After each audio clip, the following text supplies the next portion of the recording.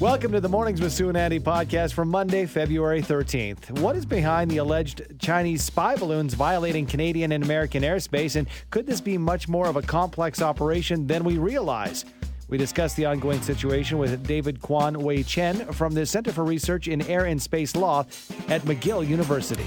Do you have the skills to defend yourself if needed? We meet one Calgary woman who makes it her business to make sure that you do. Lorna Seelig from Safe for Life Self-Defense joins us to talk about the programs offered by her organization and why it's more important now than ever before to learn these skills. And finally, it's our weekly segment aimed at helping you achieve your goals and live your best life. On this edition of Motivational Monday, we speak with author and speaker Connie Jacob, who shares with us her unique advice to reframe your negative thoughts and use them to your advantage.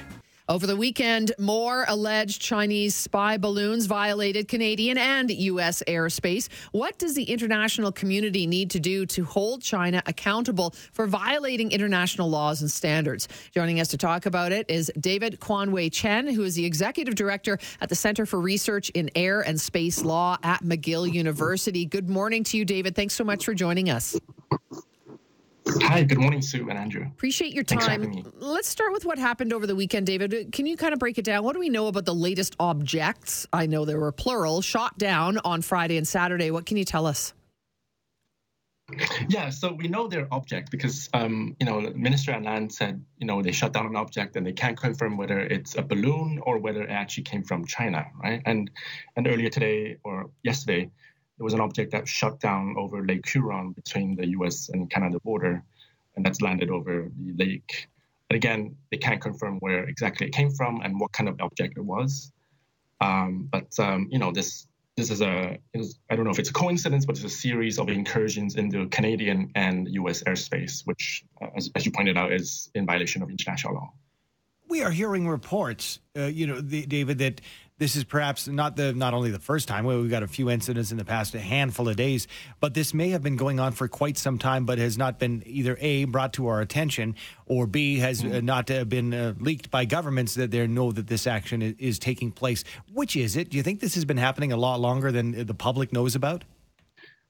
It probably has been. I mean, I think the U.S. Pentagon actually said in the last year or so, there's been 10 known incursions. Again, they didn't say whether they all came from China, but, I think there have been numerous reports. And several countries, Japan, Taiwan, the Philippines, they've all experienced and seen similar objects floating above their airspace, again, in violation of international law and also their sovereignties. David, what actually is the law? When we say violating international law, what does that mean? So,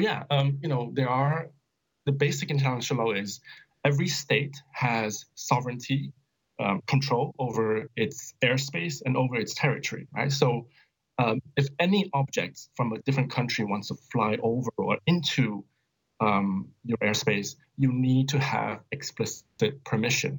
And obviously, in the case of the balloon that was shot down over North Carolina, there was no permission, right? China admitted that, it came from China. And they said their excuse is that, this was force majeure. We didn't have any control over this object, and they just floated into, coincidentally, Canadian airspace, U.S. airspace twice.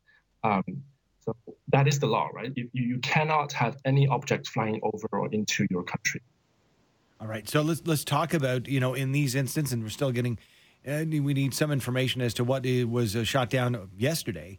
But in the meantime, when we talk about the Chinese technology, what sorts of surveillance technology can be used in a balloon that couldn't be gleaned from satellites, for example, or from mining data when it comes to cell phones? What advantages would there be of using a balloon? Yeah, I think so. Balloons have been used, as I pointed out in the article, for hundreds of years for military and strategic purposes. I think one of the advantages, it may seem quite rudimentary. The technology is quite old, but one of the advantages is that it can float over an object or target for a longer period of time, and it can be stationary above that object for a longer period of time. So obviously, it can collect images as well as they call signal intelligence, communications, eavesdrop, listen into what kind of communications are happening, particularly over, I think Montana the Montana balloon was flying over a military base that had nuclear missiles. So, that is quite concerning. So that's one of the major advantages. And again, another thing, as we've seen over the last few days, these objects are hard to detect as well as hard to intercept, right? The U.S. deployed, the latest generation of fighter jets because these balloons, particularly the one in Montana, was at an altitude that normal, other generation of fighter jets could not reach. Right? So I think that's, again, another advantage of these high-altitude balloons. David, we're having trouble. We're losing you a bit on this Skype call, so we'll just try to keep this going. But curious, sure. So satellite imagery, the satellites are up there. They're probably getting the same information. What is the difference between what, say, a Chinese government or Chinese spy satellite might glean versus the balloon itself? Yeah, so I mentioned it's the balloon has the advantages that it can stay stationary over an object for a longer period of time. A satellite is moving at a very tremendous speed above the Earth's orbit. And it's circulating that object every 90 minutes, whereas a balloon can stay there for days and weeks at a time, right? So it can, as you can imagine, collect a lot of what they call signal intelligence, communications, and eavesdrop into what is being said about what is being communicated in and out of this object. We're speaking with David Kwan-Wei Chen, Executive Director, Center for Research in Air and Space Law at McGill University. And David, something that stuck out that you mentioned was the altitude of these balloons and having to use special fighter jets to reach said altitude. It brings to mind conversations that have been had over the past few years about what I believe it was former President Donald Trump was saying about the Space Force. Does this signal the next level and the higher altitude sort of espionage that we're going to be in for in the coming years? I think definitely, this highlights one of the developing trends. Again, it may seem to be a very rudimentary technology using balloons, right? But we are seeing increasingly the deployment of such objects at so-called high altitude. So it's above commercial airspace, but just below outer space in this intermediate zone where increasingly we're seeing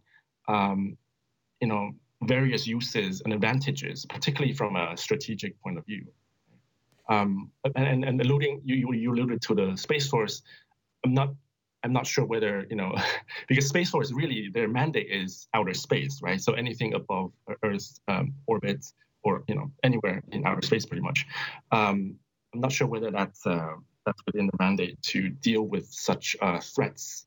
And then we've seen Canada and US, use NORAD, the North American Air Defense system, to take down these objects. So obviously there is a collaborative method between particularly the U.S. and Canada and in addressing such threats to Canadian and U.S. airspace. David, curious before we let you go, with all the technology that the U.S. government has, that I'm assuming the Canadian government would have as well, can they not block any signal that would be coming from these balloons back to China if they are in fact belonging to that country? Like, in terms of whatever they might be picking up via cameras or audio or whatever it is, can we not block that signal to make sure it doesn't actually go anywhere? Maybe. Again, I think the officials are quite tight-lipped about what they know, and maybe they don't actually know, and that may be one of the reasons why they allowed the initial balloon to float over, pretty much the entire continental U.S. before they shut it down, right? Maybe they were trying to see what, how it can maneuver, what exactly it was trying to seek out, and now they're fishing for these objects in the sea. And I think over the next days or weeks, we will find out what exactly is the technology there. Thanks for your insight, David, on this unfolding story. It seems like we get new sightings every couple of days or so. So thank you. We appreciate your time. Yeah, thank you very much for your help. Bye-bye. It's David Kwan-Wei Chen, Executive Director, Center for Research in Air and Space Law at McGill University. There are many Calgarians out there who have some concerns about their safety of late, particularly for transit users. So do you have the knowledge and the resources to protect and defend yourself should the need arise? Well, to talk about how you might get a little bit better at that is Lorna Seelig, owner of Safe for Life Self-Defense. Good morning, Lorna. Thanks for being in. Thanks so much, Sue. It's nice to see you face-to-face and talk about this because I think, that face-to-face thing is what we encounter out there on the streets. And we're hearing a lot of people just aren't feeling super confident, particularly on transit in the city these days. What kind of advice do you have for folks? Well, Sue, transit is always one of those spots, I guess, in our community where you are among people that may seem risky or feel risky to you, may seem, a bit untoward. Not that people who ride transit necessarily are, but sometimes you could get the creeps from somebody that you might be sitting near, somebody that you might be standing on the platform with. And so, and again, it depends on the time of day or evening that you're riding transit. And so we like to kind of help people to understand that there are some things that you can do. There is some ways that you can protect yourself. And first and foremost, quite honestly, I would always suggest that people stand as close to the door as possible. That way, you can, mount your escape if you need to. The other thing that I really recommend is for people to, if you are feeling creeped out, if you are getting that ick factor, as we call it, move away from whoever it is that might be causing that. Step aside, step back, move towards a group of people potentially, or even someone, oftentimes a female. Stand beside them and maybe even express your concerns. Can I stand here for a few minutes? Not feeling super safe over there by that person. Mm-hmm. So makes sense. Yeah, people want to help people out. Mm-hmm. We're neighborly here. The concerns on public transit, that is new-ish to the city of Calgary. I think we used to feel safe. But what isn't new is, people perhaps not feeling safe. And what isn't new is Safe for Life. Mm-hmm. So tell us about how you got started. Why did you think it was important to launch Safe for Life, and what do you folks do? Yeah, so thanks for that, Andy. So Safe for Life was actually developed in Calgary by a former Calgary police officer. Her name was Deb DeWald. She developed this program back in the late 90s as a way of helping people to get the skills before serious or risky or unsafe, dangerous event happened. She expresses that she got tired as a police officer walking into a scenario that could easily and effectively have been prevented before it got to the stage where somebody was badly injured, somebody was hurt, somebody was permanently affected by an incident. And so in 2014, I had been working and training with Deb for several years. And in 2014, she came to me and she asked if I wanted to buy the company. And so, like any good entrepreneur, I said, okay. and so Safe for Life was born. So we did some rebranding. We did some updating of some of the classes and programs. And so now we teach in schools. We go into community services, organizations, church groups. We go into corporate Calgary, huge customer of ours. Any of those big organizations, law firms, accounting firms. We do a lot of work with property management companies because lots of times they ask for a conflict management portion of our program. And so we can tie that conflict management piece into the self-defense and personal safety curriculum. And it just makes for a really robust customer service kind of program. And of course, Sue, as you know, we always bring in our padded attacker for that experience, our big blue man that he will take you to the mats, as you well know, Sue. I have done this. I've experienced it myself, and I highly recommend these courses. I don't think those guys or gals in those suits get paid enough. I'm just saying. Yeah, you're not kidding. I've taken my kids too, Lorna, and they are great programs because of the guy in the blue suit. He is fully padded and protected, and he goes after you as somebody would do on the street. And you go after him in return. You kick, you punch, all the things that you teach in order to get yourself out of a scary situation. Well, and it's so neat because we just did a class here February 4th. About 4-ish times a year, we do public programs. So people who are just, random folks in public who don't get connected up with an existing program through their employer or school or whatever, they can register for our programs. And so we had one on the 4th of February. And there was a young group of teens in this particular class, and they were kind of in 16, 17. They walked in and they were, kind of looking around, nervous, shy, apprehensive. And honest to God, they walked out of that class 4 hours later, 6 inches taller, heads held high, just, feeling confident and empowered, and just, this feeling of, I got this. Mm-hmm. So super empowering. We've got some amazing staff that teach these programs for us. And love it. Incredible. Awesome. Yeah. I mean, I think that if people don't know about it, they should. And that's safeforlife.ca. Thanks for doing what you do, Lorna. I think everybody should take something like this. Appreciate it. Thanks so very much, guys. That is Lorna Seelig, owner, Safe for Life Self-Defense. It's our weekly segment aimed at helping you achieve your goals and live your best life. It is Motivational Monday, and today we're going to get a little motivation to give a damn about the things we want to have and the courage to create them in our lives. Joining us now is Connie Jacob, speaker, author, co-founder of Certified Flourishing Coach. Good morning to you, Connie. Good morning. Hey, thanks for coming in live in studio. It is early, so clearly you are motivated. I am motivated. People motivate me. Good. I love that. Okay, so tell us a little bit about, first of all, about what you do.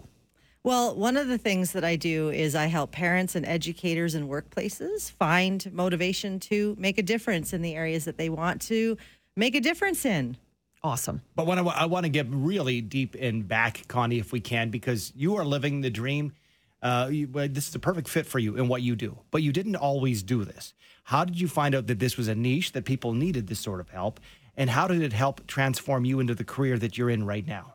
I think I've always followed my passion. I'm a dancer, and I worked with Youth at Risk and started to realize that if we want to help youth, we need to help parents. We need to help workplaces.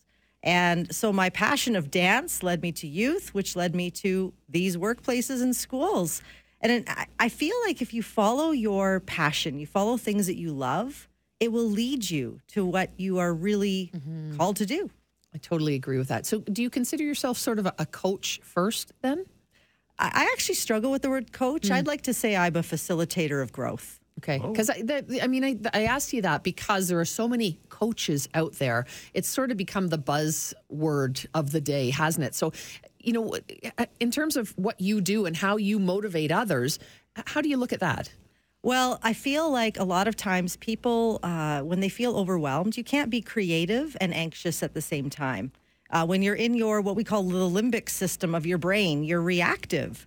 And so we need a way to bring people back to their creative brain. And how you do that is honestly through empathy for yourself, getting in that's what I do, at least. I walk myself through, what's my resting emotion? What am I feeling right now? What does that thought sound like in my head? If it was a sentence, what would it sound like? And then what are the behaviors I'm noticing that are coming out without judging them? I don't want to judge my behaviors. I want to just notice them. And when I can do that, when I can think about what's my resting emotion, like, for example, if I'm worried, what does that sound like in my head? Well, it might sound like I can't do this. And what's the behavior that comes out? Well, it might be overwhelm, which leads to withdrawal from everything, from people, from my job. And if I can do that, I've made sense of it, and I'm bringing myself back to my creative brain where I can actually think about the things that I love to do. That is profound to me, because there are times where, I have talked to psychologists before in the past, and I don't think that when I do takeaways, having a great conversation with the psychologist, that's fine. But when I'm by myself and I say I'm in a bad mood and I don't know why, how can I? Is there a switch? I know it's not easy because you make it sound like this is something you've learned and adapted in your life. Is there a switch that I can change my mental focus when I'm feeling like, oh, something's bothering me and I can't put my finger on it? Well, I think it is important to pay attention to that. Oftentimes we go and we do something, and that's good, right? We go work out, okay. we go to the bar, we go wherever, and we're just trying to get it out. But I think it's important that's how I coach myself every day. Resting emotion, what does it sound like? What are the behaviors? And what do I want? I remind myself of what I want, but I have to acknowledge where I'm at first. Okay. Acknowledge where you're at first, and then you can lead yourself to what you want, because people find themselves in the same cycles all the time. Mm-hmm. 12 years later, why am I still here? Yeah. Why am I still struggling with this? And it's because we haven't taken that acknowledgement step. to bring ourselves to the part of our brain where we can be creative. I think that's the hard part these days, right? We're so busy. We're always running around. We don't have time to listen to our kids half the time, let alone ourselves and our own mind and sit and think, well, what is actually going on in there? But if we don't do that, we're not very useful to anyone else, are we? It's so true. Yeah, it's so true. We have to put our own oxygen mask on first. And I master my mornings. That's what I do. I mean, here we are. It's early. Wherever you are in the audience, you're up early. Here we are. And you master your morning by allowing yourself rituals that get you into that zone too. I think that's also very important. How, because you've done this for quite some time, Connie, how has your job changed? Because before it would be as an author and a speaker, making sure people read the book or trying to make sure as many people read the book, or you're on a stage in front of a crowd. But now we've got social media as well. And we talk, the negatives of social media, but the positives. How has it been a positive for you in what you do? I love social media for the point that we can spread great messages.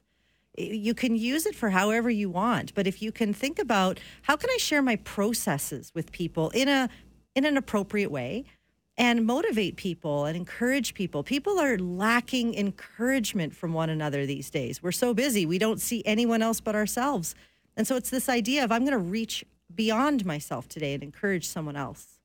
I'm just looking at your website, ConnieJacob.com, JAKAB, for folks who are maybe looking online for it. And I see you've got one part there where you touch on the topic of schools, and your vision is to see 20,000 teachers and 500,000 students impacted by 2024. What do you mean by that? And why are you going after that demographic? I'm going after schools because there's a crisis right now. Teachers are not doing well. And if they're not doing well, our kids aren't doing well. And I have a 16-year-old who's, I think he's dropped out of school because he's fallen through the cracks, just been given a diagnosis of autism. And instead of being like, the schools, they need to shape up, I just want to help them. I've been working in schools for the last 25 years, doing my mental health and resilience. And I've seen the decline. And there's opportunity. Wherever there's a decline, wherever there's a problem, there's an opportunity. And I have strengths to lend. And so we're coming in. We work with a psychologist, Dr. Wayne Hammond. And we're coming in with solutions to help them because that's what they really need. They need to know that we are there as their community to uplift them and hold them up. Wow. And it's interesting because I think a lot of parents outside looking in, or those people in the community, say, well, these teachers, they only work 10 months of the year. They have it easy. But being in the trenches and maybe not having the support as far as resources, that's got to take a toll on our, educators. Oh, it really is. Right now, so many of them are leaving the profession. And they're not leaving because they want to. They're leaving just because they don't have the tools. They really do need the wraparound support right now. You have a book out as well. Let us know about the book and how, that will help to inspire people too. You're kind of all over the place. So you're multifaceted, Connie Jacob. Well, I'm not easily bored. That's for sure. That's good. I actually have two. The first one is Bring Them Closer, which was for parents, which was the story of our mental health journey with our son.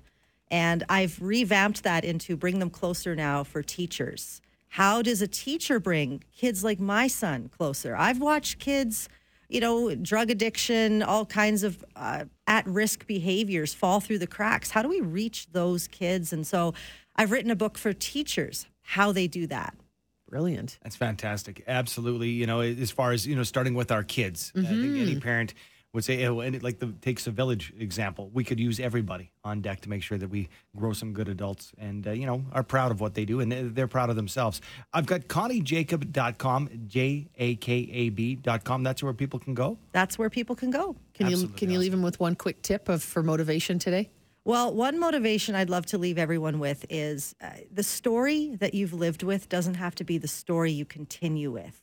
And so we always have things that we can control in our lives. And those three steps of how I coach myself every day, what's your resting emotion? What does it sound like in your head? What are the behaviors? Noticing that. Watch what happens if you do that for a week. Incredible message. Thanks so much for getting up with us bright and early, Connie.